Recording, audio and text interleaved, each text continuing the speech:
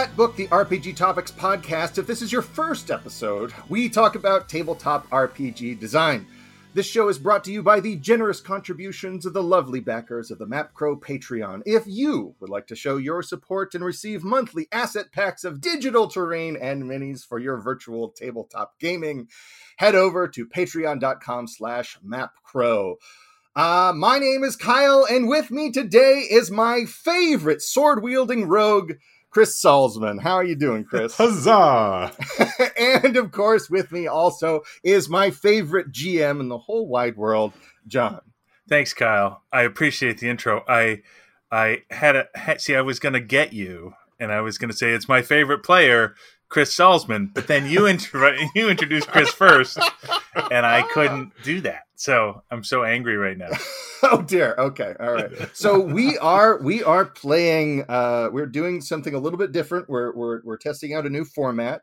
This episode will be an actual play of Epi Ravakal's sword and sorcery RPG called Swords Without Master. Yep. Which is in Worlds Without Master issue 3. Yes. But yeah, you can find it. I will have it in the show notes and figure it all out, and just Google it.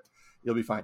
And with us, of course, is returning guest and friend of the show, Chris Salzman, who is coming to us on loan again from his much better podcast, Roll for Topic. Thank you. That's very kind of you to say. I'm a free agent, so I'm available. It's a small stipend, and I'll come on your podcast. That's all it takes. That's all it takes. It's just you gotta get that folding money. Yeah, it's all, it has to be in unsequential bills. In that like roll with like a rubber band around it. Yeah. So I guess at this point, John, I've been talking you up ever since the show began as my favorite GM. So I know. Rubber meets the I've road. Really painted a target on your back. This has all been an elaborate situation to put you up into a situation where you can feel very publicly. So that'll be exciting. That's exciting. So we're gonna play Swords Without. Is it Swords Without Master? Plural swords. It is swords plural without master singular. Okay, great. Swords Without Master is a collaborative storytelling game, and all of your character creation assets are qualitative, not quantitative. You don't have any stats, you just kind of have a list of different kinds of things you can use to affect the story and your character's options. Player characters are called rogue players in this game, while the GM is called the overplayer. The overplayer's main duty in the game is to paint the scene, add peril, and move the game from its various phases. There are 3 phases. There is the perilous phase, where the rogues are facing danger, the discovery phase, where the rogues are discovering truths about the world, and the rogue phase, where rogues are just kind of doing what rogues do. They're hanging out, they are reacting to things, they're getting into trouble, and it's mostly the overplayer's job to coordinate when to move freely from one phase to another. The only rolling mechanic that is in this game is to determine the tone. There are one of 2 tones that are introduced in the game, either glum or jovial, because these are the 2 fundamental tones to the genre of swords and sorcery. All right. Take it away, John. Let's just start with creating our characters. No, just you 2 are creating characters. I am not. I am the overplayer. Oh, that's intense. Yes. And how do you pronounce? See, Kyle, this is so pathetic. Eidolon? It's Eidolon. Eidolon. Okay. So this is something from pop culture that reminds you of your rogue, right? So this is sort of where we start. What is the genesis of your rogue in pop culture? And I've made a commitment to make sure that we stay moving along, to just say the first bad idea that pops into my head rather than try to sound clever. Yeah. So that's my excuse if nothing sounds very clever. Yes. Gilius Thunderhead from the hit Genesis arcade cabinet Golden Axe. No. Yes. That will be my eidolon, my basis for kind of the image that conjures in my head when I think of my character.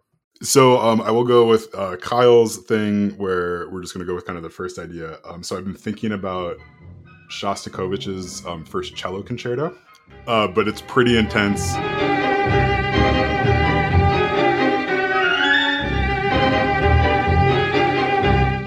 And now now we need a name. And I'm sorry, but Zantara, Terror of the Steeps, has been taken. So you guys will have to... I'm going to go with Droog. Yeah. So this is a really interesting way for me to like think about a character as like a very conceptual idea of something you like, and then the name. Like that's not how I right typically think of these things. Can I call it Jet? Yeah. Yes. Like, yeah. I am going to continue to have problems not GMing over you, John. I apologize right now. I'm on the record as saying we're all in this together. So yeah. Oh no, this is impossible for me to. I know, right? Yeah. 3 GMs doing an actual play. So let's talk about other things we could name. So anything else that warrants a name. It's rather than just force you guys to pick, I'm going to throw out a couple of ideas, and then I'm going to ask you what those things are. So your weapon or a weapon, it doesn't have to be yours, a mount or a trusty steed, a companion, a lover, a foe, a drink, a drug. Why don't you go first, Kyle, and give me one item that you think might help define you a little bit? I really like this idea of a drink and a drug at the same time. So maybe like Hellfire Mead. Hellfire Mead. It's distilled from the honey of like bees that are possessed by the devil or something. Oh, is it always like 10 degrees hotter than what it should be? Yeah. I love it. First thing that comes into our mind, you got to follow that rule. So, Chris, what is one thing that jumps into your head that you think helps define Jet? Jet has a little pouch on Jet's belt that no one else is allowed to look inside. Okay. All right, Droog. What is one other thing that you could name? He has kind of like a club that was made where like a lightning struck like a pile of slag, and so it just kind of like makes this like iron shillelagh. Yeah, and we'll just call it the Sky Club. Now that sounds like a frequent flyer thing. It does. I feel like I'm in Delta, and that's the exact thing I thought. So we're going to go with the Sky Hammer. That's there. Sky Hammer. All right, Jet. What do you have that perhaps also holds meaning or importance in your life? Jet has a staff. So imagine a wizard staff. But imagine it being like twice as tall as a normal wizard staff. Nice. So it's just comically big, sort of always in the way. So the next thing we're going to do is define your feats heroic, okay? These are interesting things that you can do to resolve a situation or as part of the way you can affect the story in an extreme situation. Why don't we take a moment and think about what might be good feats heroic for you two? I was thinking that I know the saddest poem in the world. Oh, wow. Chris, do you have a jovial or a glum one that you would like to assign to Jet?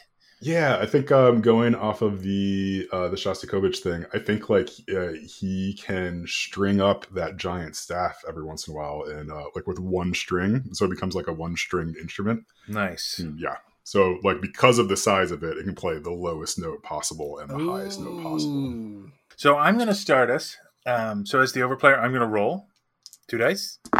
I got a black, I got a tie. So I'm going to re-roll it because that's another tie. Okay, there we go. We have the jovial tone. And we're going to start with the perilous phase.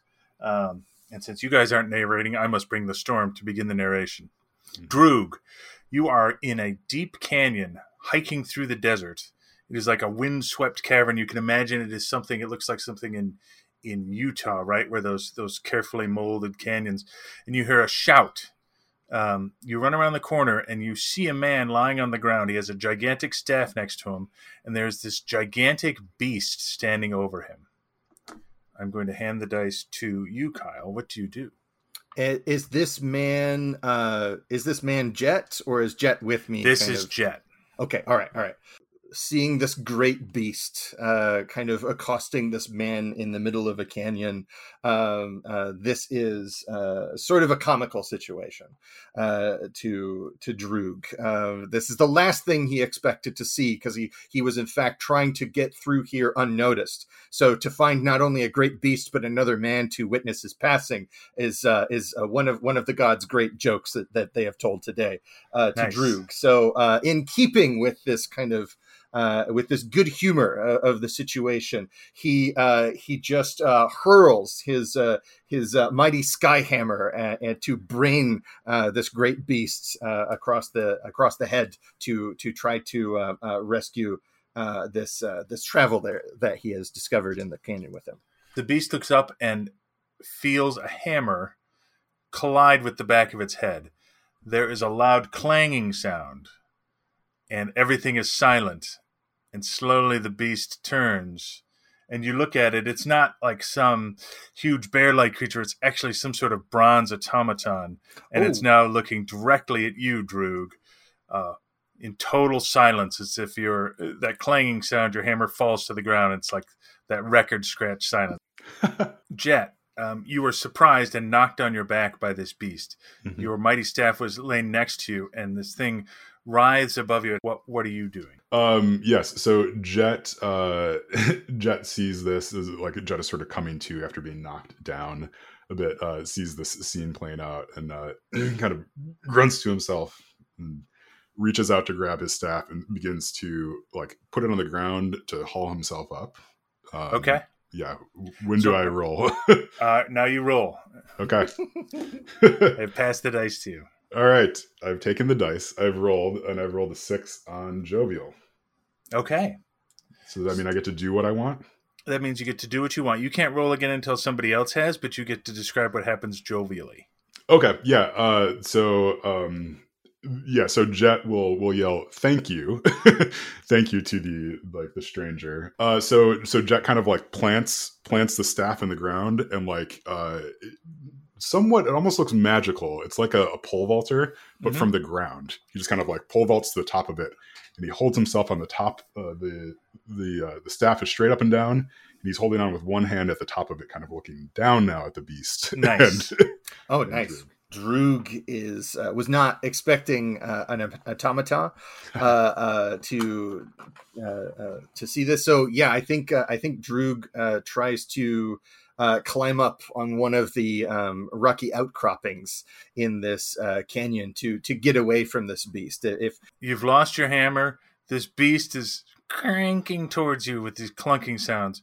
You are thankful that it's been distracted from you, Jet. Yeah, so I think Jet is going to sigh a little deeply, thinking to himself that, well, if we could have just stopped it, maybe we could salvage some of this, but we must destroy it now. And so Jet's going to like leap off of his staff and like pick it up behind him and do a big swing kind of down at the automaton. Nice. Kyle, what you see from above as you're scrambling up this thing, you see this elegant move as Jet flips over and lands this staff right on the beast's back, which causes it to spill forward.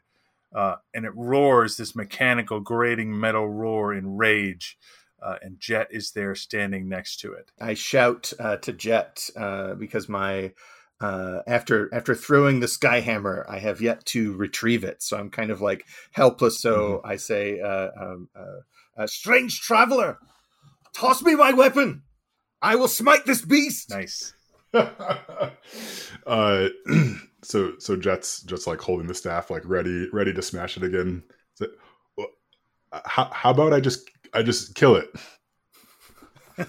If you are able to, and whatever you're going to do it fast. Yeah. So and the beast starts to rise. Yeah, Jet will like kind of like pull up to like do it as it's rising and go like, nope, and jump off and grab the grab the club and throw it to Droog.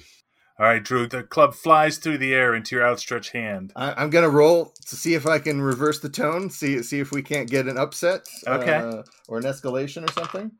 Okay. All right. So I rolled double ones. Whenever, regardless of rolled it, the overtone flips to the other tone, and everyone's tone shifts to the new tone. When a rogue player rolls a tie, that player is stymied. I think what happens is, you throw this thing and it just it yet bonks me right in the nose. Oh gosh. And I barely keep myself from falling off of this thing, but I think maybe just the clinking clanking conniptions of this automaton have been enough to knock me off my balance. It lays down on the top of this rock that he's on, and as his laughter booms and fills up the canyon, you can see like this blood from his nose kind of like spurting out with each guffaw. So yes. Okay. The beast turns back towards you, Jet. And Jet, behind you in the background, you hear another metal grating sound, like another set of these metal footprints. And from behind you is another beast. But you can see that it's come out of an opening that has appeared in the rock. Oh. Let's see. I don't know your name, although you're Droog the Mighty. Okay. Oh, you're Droog the Mighty? Well, I thought I was. I really thought you'd be able to catch better than that. Do you trust me? Implicitly, my friend. I'm not sure why, but follow my lead. And Jet is going to just try to sprint into that nest. Oh, okay. Yeah. All right. The new beast that is emerging is a little slow. It seems like it's sort of warming up, and you're able to sprint and duck under one of its slowly swinging arms and into the nest, where you see where this weird green glowing light is coming out, and you realize that light matches the eyes of these automaton. Droog is, he picks up the sky hammer and hops down. He kind of like, he does what he was kind of hoping would be a graceful front flip off of the top of this automaton, but again, kind of like barely just like catches his balance. He's not having a great day. Yeah. But yeah, he runs quickly after his newfound companion. Okay. You're able to sprint past both the creatures too, and you see what looks like a giant door made of iron, the size you've never seen. There is a button next to the door, and inside of this cavern, what you thought was a cavern, is actually a bunch of strange machinery. Is the light, the glowing green light, is that accessible to us, or is that behind the door? It seems to be coming from there's a giant machine at the back of the cave. Sort of, it's a long, deep cave, and there are all kinds of machineries and automatons and things that look like animals and things that you can't barely recognize. And there's some giant glowing mound at the back of the cavern. Can I put some mustard on it? Yeah. I think Droog says like, "This place is amazing. I've never seen such clever mechanical workings in all my days. Let's wreck the place." Yeah, and I think he picks up one of these like delicate, like intricate, like metal, like Sphinx cats and just tries to use that to smash this big glowing green light. Okay. He's hoping that this is the power source, and it'll shut down all the automata. There's a huge eruption of sparks, and it goes dark, and you hear the door that you entered through grind shut, separating you from the automatons, and you're in pure darkness. That solves that problem. Jet is going to swear to himself and say, "The mighty." Oh, jeez. Sorry. A rogue player immediately rolls the dice and reveals something their rogue knows or is just now discovering. I rolled a 4 on Jovial, 1 on Glum. Okay. So reveal something that you know or are discovering about, presumably this place, but it could be anything. It could be about Droog or yourself. There's some faint blue light that starts to kind of flick on a few of the machines in there that look like they're of a different make than everything else. And so so let me read the discovery phase. The next two parts are the rogue player then asks the over player a loaded question about their revelation. So we're doing great so far. The answer the over player gives is known to the rogue. After answering, the over player chooses to continue the phase. The rogue player passes the dice to a new rogue player who rolls immediately. And then we can keep doing these questions of discovery until I decide I'm tired of it, and then we can choose a different phase. Okay. So this blue light is happening. Ask me a loaded question about these new machines. Overplayer. Are the machines that are lighting up, are they of a different make than the other ones in here that were attacking us? There are. These machines are made of some substance that you've never seen before. You're not even sure what they do, but they're gleaming and bright, and they're made of something completely different. Yeah, I'm gonna hand the dice to a Droog here. Droog is happy about the emergency lights that have just flicked on. It's just like, well, that's rather convenient, isn't it? And he discovers a passageway that goes deeper into the mountain cavern chasm. Roll. So roll. Do you have to immediately roll because we're doing discovery. Oh, right. Yes. Yeah. Thank you for reminding me. Let's determine the tone of the answer. Well, it's a double 3, which means it flips. I am again stymied, Okay. and the tone flips to glum. So you discover a passage. I've decided that this phase has ended. That was so fast. That's all you needed. You feel the passage before you see it in the light. The air is different. The air in this cave is very stale, but the air that blows in from this passage is a little fresher. And there's an eerie sound. You're not sure if it's the wind blowing through the passage that's creating it, or if it's a strange song that you can't quite hear. But you're pretty certain that this is at least a way out. Droog, can we have a conversation? Absolutely. Let's make this. Actually, let's switch to the rogues phase, right? Yeah. Okay. Yeah.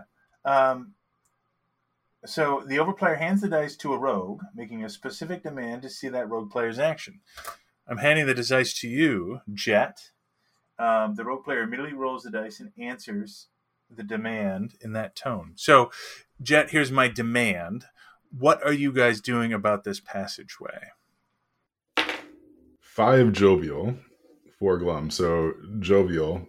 Droog, have you heard this song before? Indeed, I have, my friend. In my nightmares. Ever since I turned 12 years old. No matter what the dream, in the background, right before I wake, I hear this very haunting melody. You hear this song specifically? This song, exactly this one, I would know it anywhere. Are you, Droog? I wrote this song. And I will string up the staff and say, well, we have to see who's playing it, and I'll start playing along. Oh, that's as so we're going good. Down the.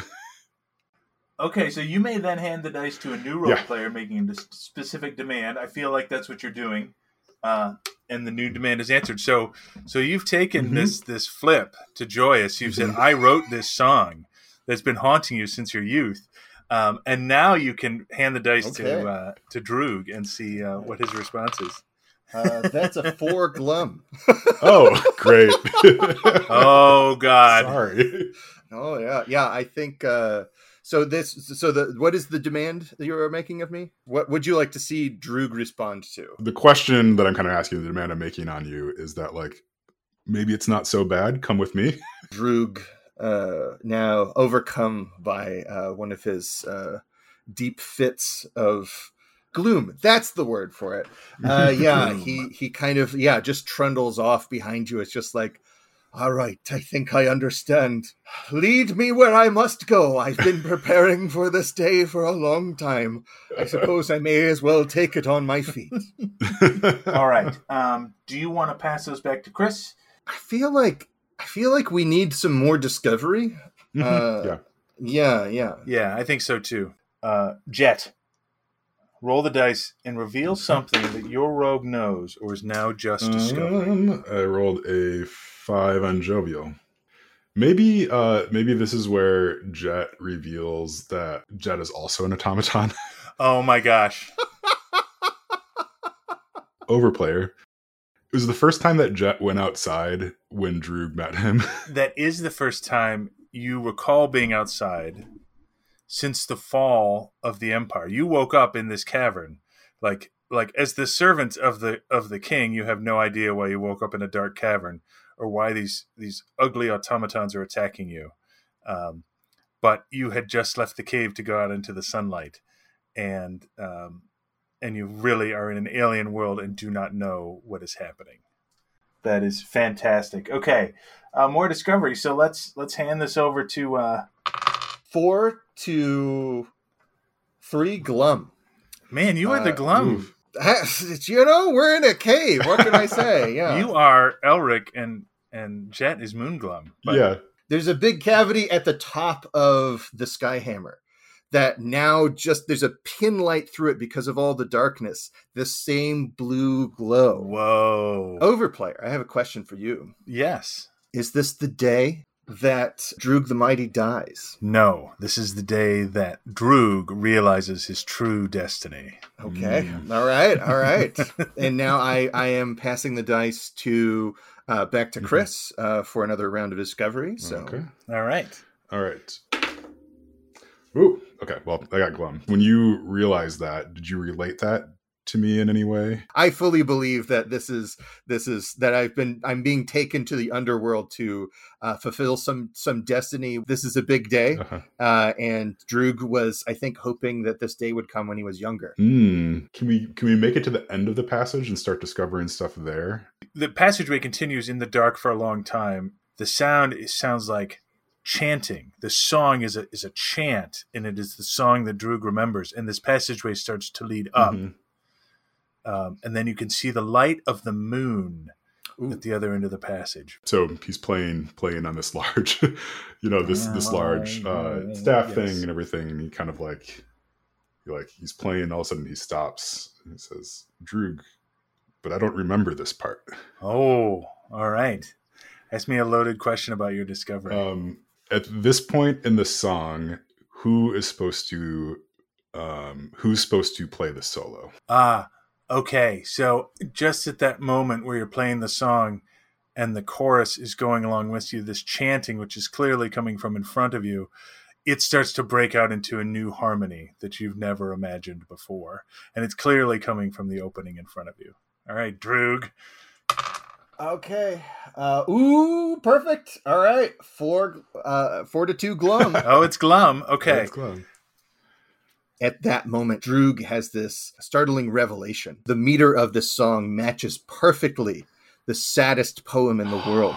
Yes. And so my loaded question is, what happens when Droog the Mighty starts bellowing this poem over the top of this moment in this song, the break in the song, ready for a solo? Oh, this is amazing.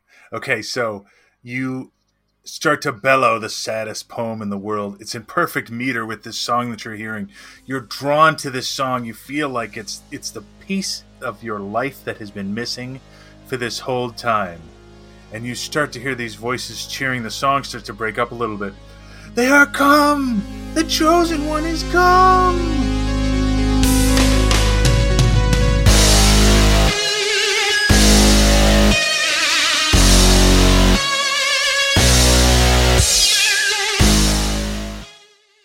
So, Chris, that was Swords Without Master. Swords Without Master. What did you think? Not enough swords, and I don't think there was any master. So I didn't see one sword. Yeah, that's true. No, that was really fun. I like just playing with like tone as the thing being like the guiding force. So I like that.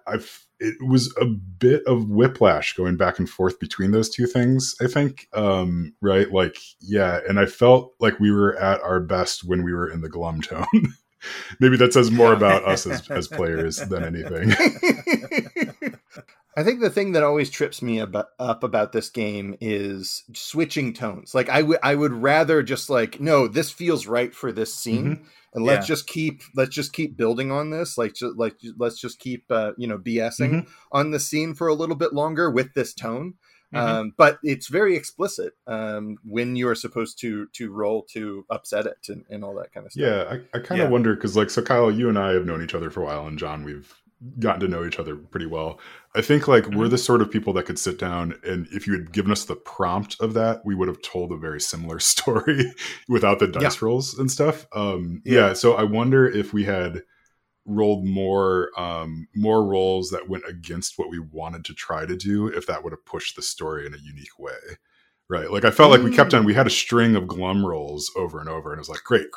I know what to do here. Yeah. And then it's like the jovial one hits. You're like, well, let's try this a little bit. But then, glum hit, Yeah. So you almost get this engine going, and it's like, it can feel like the roll changes the direction too much.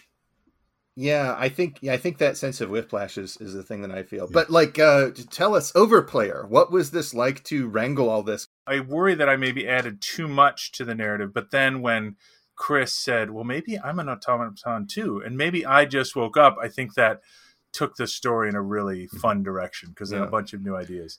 As far as my 2 cents on the game, this is the kind of thing I live for as a game master, right? Like throw me some scraps and let's improvise something and come up with a whole world in 1 hour. Right? Yeah, I was enthralled. Loved it. I think So, but I think a lot of our other thoughts on this are going to have to wait for the next episode, where we get to really pick this whole experience apart. Yes. In the meantime, please go check out Roll for Topic, Chris's show that he does with Andy. It's amazing. Thanks again, Chris, for it's one of the top 2 podcasts on the Roll for Media. Thanks for humoring us and just jumping in. We gave you all of 30 seconds warning that we wanted to record today. So it's just it's a game I've never heard of, don't know anything about. Let's go for it. So I was confident that Chris would do well as a reader of Elric. I knew that he would understand. Yes. Right. Yeah. And remember, when you are telling an improvisational swords and sorcery game, the most important thing to keep in mind is to keep a glum tone.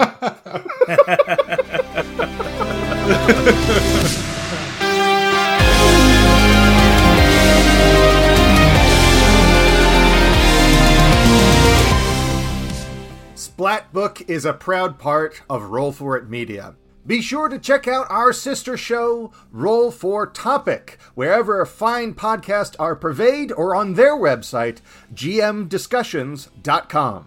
And please leave us a 5-star review on your podcasting app of choice. It really helps us out. You can follow me on Twitter at Kyle Latino. My YouTube channel is Mapcrow, and you can subscribe to my Patreon at patreon.com/Mapcrow. And you can follow John in your hearts. Our intro music today was from Magic Sword from their 2015 album Volume 1. And the outro music was from Magic Sword's 2022 collaboration with Metavari, The Weapon and the Soul. Stay tuned for some cut bitlets. I think what Jet notices is that there is this little cavity within kind of the bulging area at the that's not what I want to say. Keep going. Yeah, we can just start over from the top. Yeah, bring it in. Okay. All right. Well, now I'm going to retell the joke. Okay. Retell the joke. Guys, I'm sorry I was late. I was trying to game the system here. Yeah, I was trying to put us in the mood by naming myself Zuntara, Terror of the Steeps, but it didn't work. Wait, hold on. Even on the second try, you couldn't say steps correctly? Steps? Well, I just forgot. Oh, good. We're off to such an amazing start. Mm-hmm. Hey, bud. Yes, you can. Yes, you say hi. Hello. Yeah. All right. Close the door, bud. All right. So I think the format here, the plan is to basically create characters, play for an hour to 90 minutes or something like that. And then at that point, I I think John and I are going to have a discussion about the game and its mechanics and how it went and kind of like do all that kind of stuff. Yeah. I think we were planning on that just being me and John. That's what I was thinking, but I didn't want to, I don't want to be. But you didn't want to uninvite somebody. I didn't want to be the one to drop that bomb. It didn't feel great saying it out loud. Yeah.